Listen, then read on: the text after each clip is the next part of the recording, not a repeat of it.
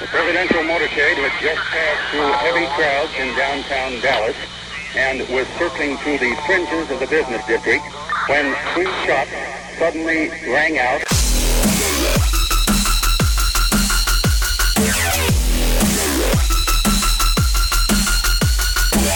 Destroying the media lies and dismantling the narratives.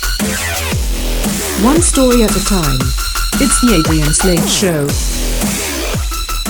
You might not know her name, but you've probably seen the video that made her famous. In 1973, actress and activist Sacheen Littlefeather took the stage at the Oscars dressed in a beaded buckskin dress in place of Marlon Brando after Marlon was awarded Best Actor for his role as Vito Corleone in The Godfather.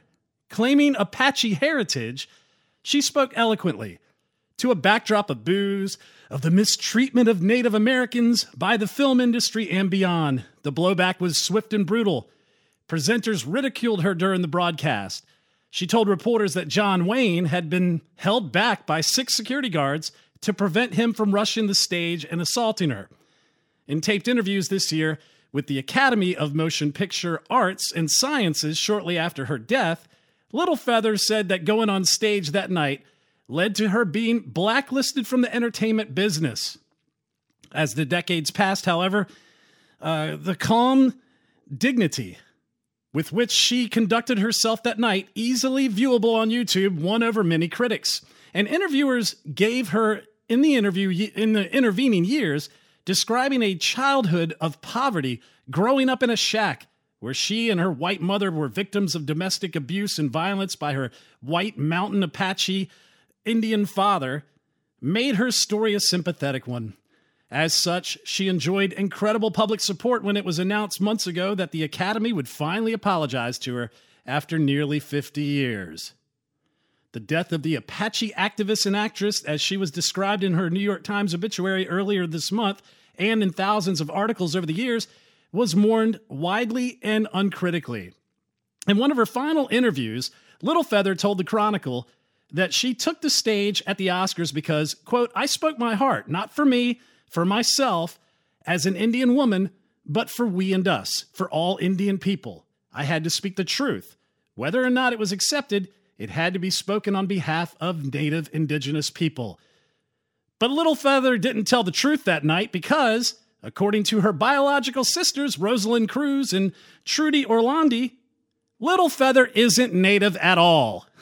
I'm Adrian Slade. Thanks for tuning in. The communists always have to exploit things. They have to create an alternative reality. They either exploit their heritage, their culture, they exploit economic systems to their benefit, and they always have to push their cause. So this is from the San Francisco Chronicle. Quote, "It's a lie," Orlandi told the interviewer. "My father was who he was. His family came from Mexico, and my dad was born in Oxnard." "It is a fraud," Cruz agreed. "It's disgusting to the heritage of the tribal people, and it's just insulting to my parents." Littlefeather's sisters both said in separate interviews that they have no known Native American history or Indian ancestry. They identified as Spanish on their father's side and insisted their family had no claims to the tribal identity. Quote, "I mean, you're not going to be a Mexican-American princess," Orlandi said of her sister's adoption of fraudulent identity. "You're going to be an American Indian princess. It was more prestigious to be an American Indian than it was to be Hispanic in her mind." Because that's what they do. She gets up on stage and takes this activist virtue signaling role like Elizabeth Warren does, to go up there and co-opt and pull some stolen valor of Native American indigenous heritage because they have a political end, an activist end. And the activist end is the hatred of America. It is the destruction of America. It's also the hatred of capitalism, which is really interesting, coming to find out that the bass player from Rage Against the Machine, he has a new side project. Wow, that's cool. And what is his side project about? It is about hating capitalism. Rage Against the Machine's Tim Comerford starts new band 7D, drops debut single Capitalism. Yeah, it's really, listen to this garbage.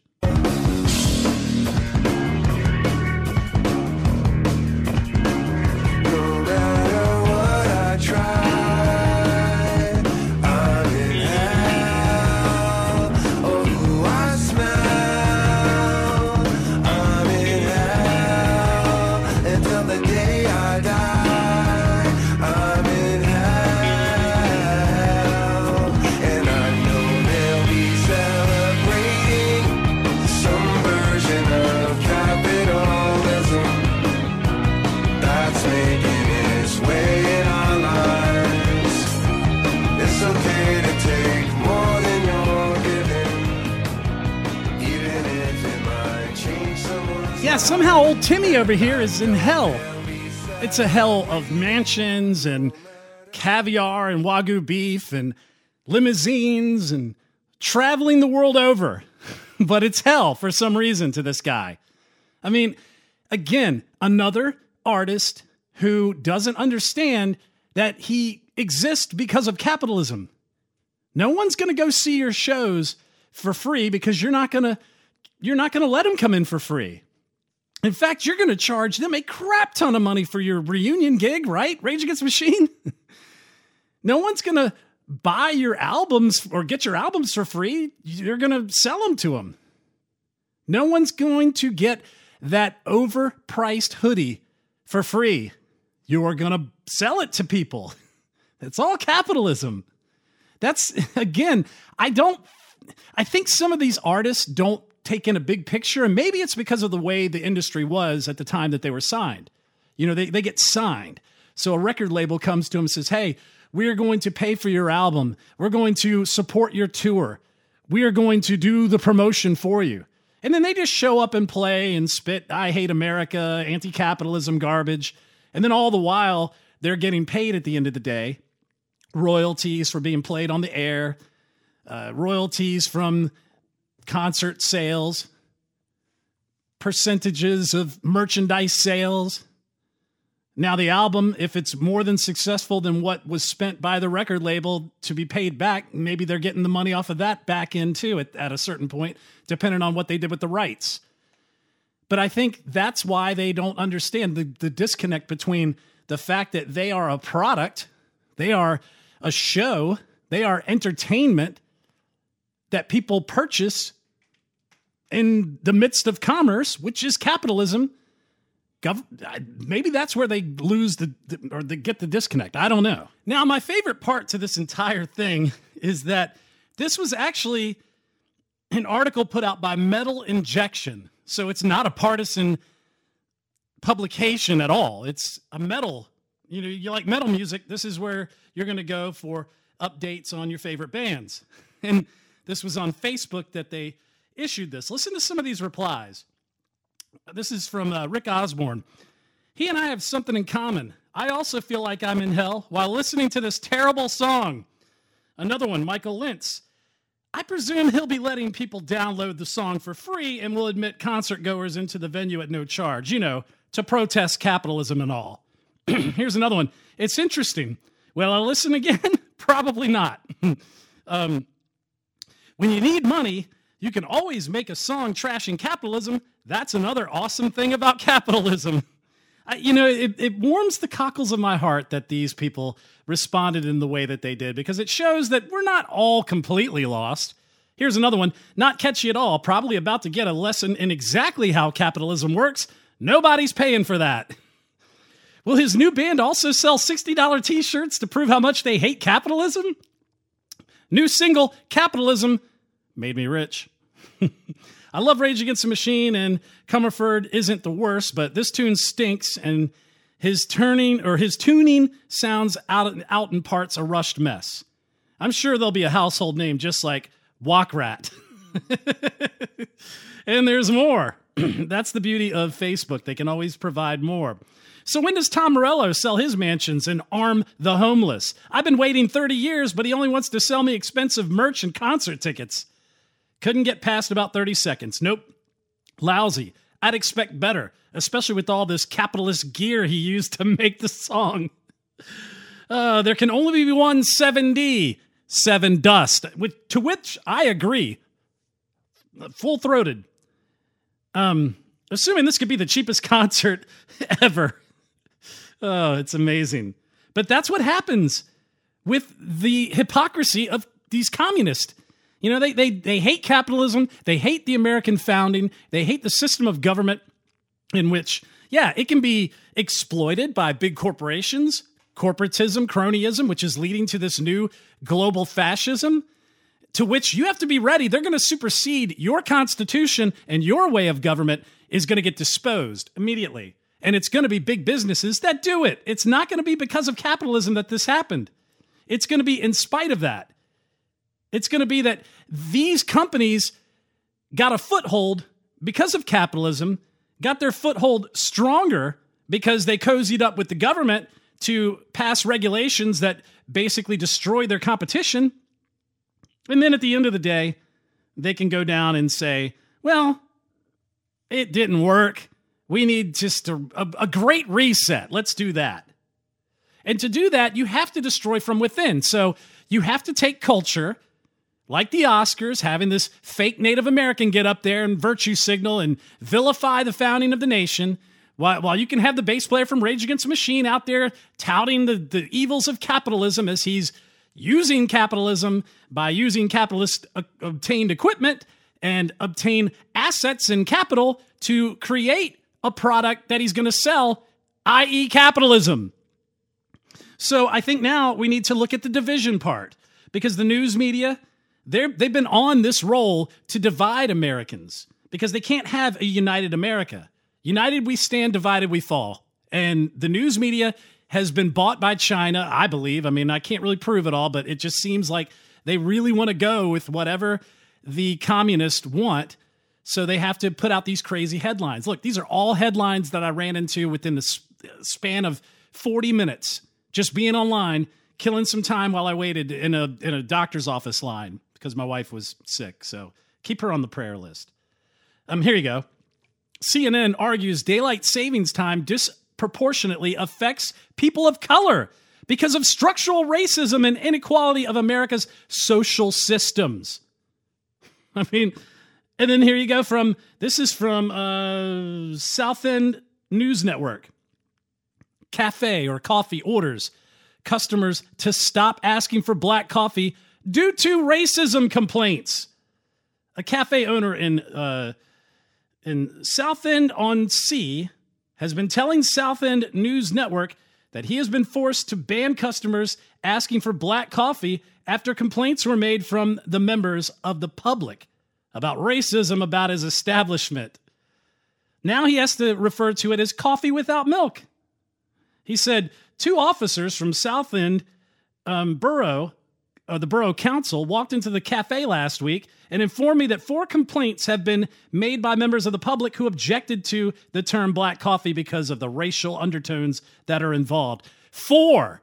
This is a Twitter cancel mob. Remember, that's one of the things they don't like about the fact that Elon Musk bought the Twitter platform is they used to be able to attack a business they didn't like by finding some little edge that was offensive to somebody in some random corner of the world and have 4 or 5 people complain about it. And all of a sudden, an entire company's policy was changed overnight because of it. So, black coffee is racist. Daylight savings time, racist. Protecting America from racism in the water. The Flint water crisis highlights the continuing disparities that people of color face in finding access to fair housing and healthy communities. So we should have the government come in and just make it equal for all, right? From the Washington Post, opinion, clean, affordable drinking water is a racial issue. And it goes on. Another one. They let us down. Water crisis in Jackson, Mississippi flows from systemic racism. You truly cannot make these headlines up. It's real. These things are insane. And it gets even more insane when you get into the fact that they want to go after the patriarchy, right? They don't want strong men because strong men means you have the protector, that goes with a part of the nuclear family, with the nurturing, strong female, with the strong kids that they raise up to be the next generation of strong boys and strong women. The New York Times opinion: if you let boys be boys, they will murder their fathers and sleep with their mothers. That is a real friggin' headline. The unexamined brutality of the male libido. Here's another one. This is from BuzzFeed. Quote, I think if people did any research, they would see that there was race music and then there was pop music. Lizzo, you know, the 400-pound pop singer, opened up about the inherent racism of pop music in the genre, and the truth hurts. She said the genre's racist inherently. I think people, if they did any research, they would see that there was race music and then there was pop music, and race music was their way of segregating black artists from being mainstream because they didn't want their kids listening to music created by black and brown people because what they said it was demonic and yada, yada, yada. Basically, she's saying genres were created almost like code words for categories dominated by people of color. Quote, I think when you think about pop, you think about MTV in the 80s talking about we can't play rap music or we can't put this person on the platform because we're thinking about what people in the middle of America think. And we all know what that's code for. So yes, because of that, fast forward to 2022, we have this well-oiled pop machine. And remember, that has a racist origin. And I think the coolest thing I've seen is rap and hip-hop artists become pop. Now pop music really has its DNA. Its rap is running the game. And I think that's so cool. It's amazing. These people are just shameless with their propaganda. I mean, I would say, you know, Aretha Franklin going on to Donna Summers, to Dionne Warwick, to Mariah Carey, to Whitney Houston. I would say there's quite a bit of representation with the black community in pop music. In fact, they dominated pop music in many times. But these are the kind of things that they support. Sowing division, taking down the patriarchy and the nuclear family. They have to normalize sexual depravity to destroy the nuclear family and to give in to their primal lust, which they seem to have done with another Washington Post opinion, or it's a review. This is insane. Downstate. This is a Broadway play or an off-Broadway play about pedophiles. It's also brilliant. That's really what it says. Take a deep breath and try to ruminate calmly on the position playwright Bruce Norris takes in this scandalizing new play, Downstate. That the punishments inflicted on some pedophiles are so harsh and unrelenting as to be inhumane. Yeah, they should be. Are you still reading? It's impossible to broad brush the perspective at the heart of this impeccably acted drama without sounding as if one is advocating some extraordinary level of consideration for individuals who have committed unspeakable crimes. And yet, Norris proposes a variation of this proposition at off-Broadway playwright's horizon. He is questioning what degree of compassion should society fairly hold out to those who have served their time for sexual abuse, assault, or rape. I don't know. You guys canceled people on the right that may have had an inappropriate relationship with someone outside of their marriage and called it rape, called it assault. You went after people like Brett Kavanaugh. And it was women that had never even really met him. And they turned around and said that they were raped by him. You had Roy Moore, who they bashed when he was running for the Senate runoff. And they went after him and said, oh, he was, messing around with underage girls and he was this big creeper. And then come to find out, a couple years later, he sues the pants off of those people and is found the winner. Guess what podcast supported him from the beginning? Yeah, that'd be this one. Because innocent until proven guilty, because he was a guy who was fighting for the things we wanted. He was the guy that put the 10 Commandments back in front of the Supreme Courthouse. He was the guy who supported fighting, same-sex marriage. And y'all just tossed him out because you didn't like him. He wasn't the coolest guy on the block, and you believed the lies. But that's all right. Now we're stuck with a Senate that's been given over to the left, and we'll see what happens with Herschel Walker. So they're normalizing pedophilia. These are all communist tenets. And what we have to look at is communism is being fought in communist countries on great scales. They're in China. There are protests in Beijing and Shanghai over the COVID lockdowns. So they're now seeing an uptick in numbers, supposedly, in China. And so what they have done is they decided to lock everything down. Protesters in China have taken to the streets in a public outpouring of anger and frustration, with some even calling for President Xi Jinping to step down. Videos and photos captured show how it took off and then snowballed throughout the weekend. So there's a giant pushback. It's incredible to see. People were walking peacefully on the streets chanting, quote, "We don't want COVID virus tests. We want freedom." The crowds gathered since 8 p.m. and continued into 2 a.m. of the time of the broadcast that I'm recording. This is Sunday, the November 27th. A Beijing young man is said to have said, "We have 10 fellow citizens who died in a big apartment fire. Your record 10 people died of such unreasonable COVID control. We mourn them and say no to such policy." And then everyone applauds. "If you have to take people away, take me first," told the police that was rounding them up. The people continued to chant, "No, nobody should be taken away." One voice shouted, "Don't film his face, let's protect him." Another video, people in Beijing marching peacefully in the East 3rd Ring Road area from Lingmao Kao Bridge and towards, and I don't read Chinese, so there is a cluster of embassies in the area, so it's also one of the top modern internationalized blocks. So it shows you the importance and the significance of this situation. Listen to this. An apartment building in Chengdu in China, the government is welding the entrance door to the apartment and enforcing the lockdown. If you do not have enough food at home, you will starve. Some people are committing suicide, jumping out of their windows. This is what happens when communism has taken over. You have a chance to beat it in the beginning. You don't have to let it come to you and grab and let it dig its roots in. You have a chance to fight it, but fighting it comes down to election integrity. Fighting it comes down to beating back the cultural Marxism that's creeping on you, that is infecting music, that is infecting television. The media needs a good spanking because they're sowing division like we just went through. And what happens when they steal elections like I think they did in 2020? What happens if they steal elections in a country that was succeeding and implant a communist leader like they did in Brazil? Listen to this. Breaking. The Brazilian military stands with Bolsonaro and is prepared to invoke Article 142. So basically, they had an election a little bit before our midterms. Bolsonaro, he is looked at as a Donald Trump type. He is Brazil first. He loves America's Second Amendment. He loves freedom of speech. He was privatizing the oil industry that was nationalized in a process.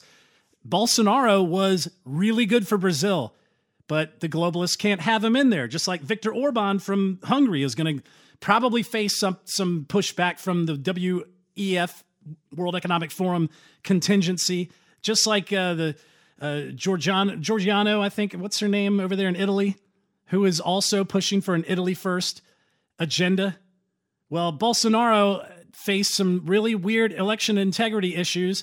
And next thing you know, the communist leader that was in there before was put back into power. Suddenly people were protesting all in the streets since the election. Big protest in Brazil. And now Bolsonaro seems to have gotten things together for civil suits and is going to go after it. So background, the Brazilian people have flooded the streets in protest at an allegedly rigged stolen election. Truckers are blocking all the highways. Farmers have blocked all the airports from exporting agriculture. Bolsonaro has exhausted his legal options, with his election appeal being rejected by a corrupt opposition-appointed Chief Supreme Court Justice. That doesn't sound familiar here in America, does it? All the courts just dropping Trump's lawsuits because he doesn't have standing, right? Bolsonaro is now huddling with the military to plot his next moves. That's amazing. So what is Article 142? Many protesters said their demands for intervention are supported by Article 142 of the Brazilian Constitution, which says that the military has the role of guaranteeing constitutional powers under the, quote, supreme authority of the president. And then they go on to, talk about it a little bit further. There's some quotes from the Washington Post that are, it looks like this article is saying that it's a bunch of bunk garbage, so I'm not going to read that part.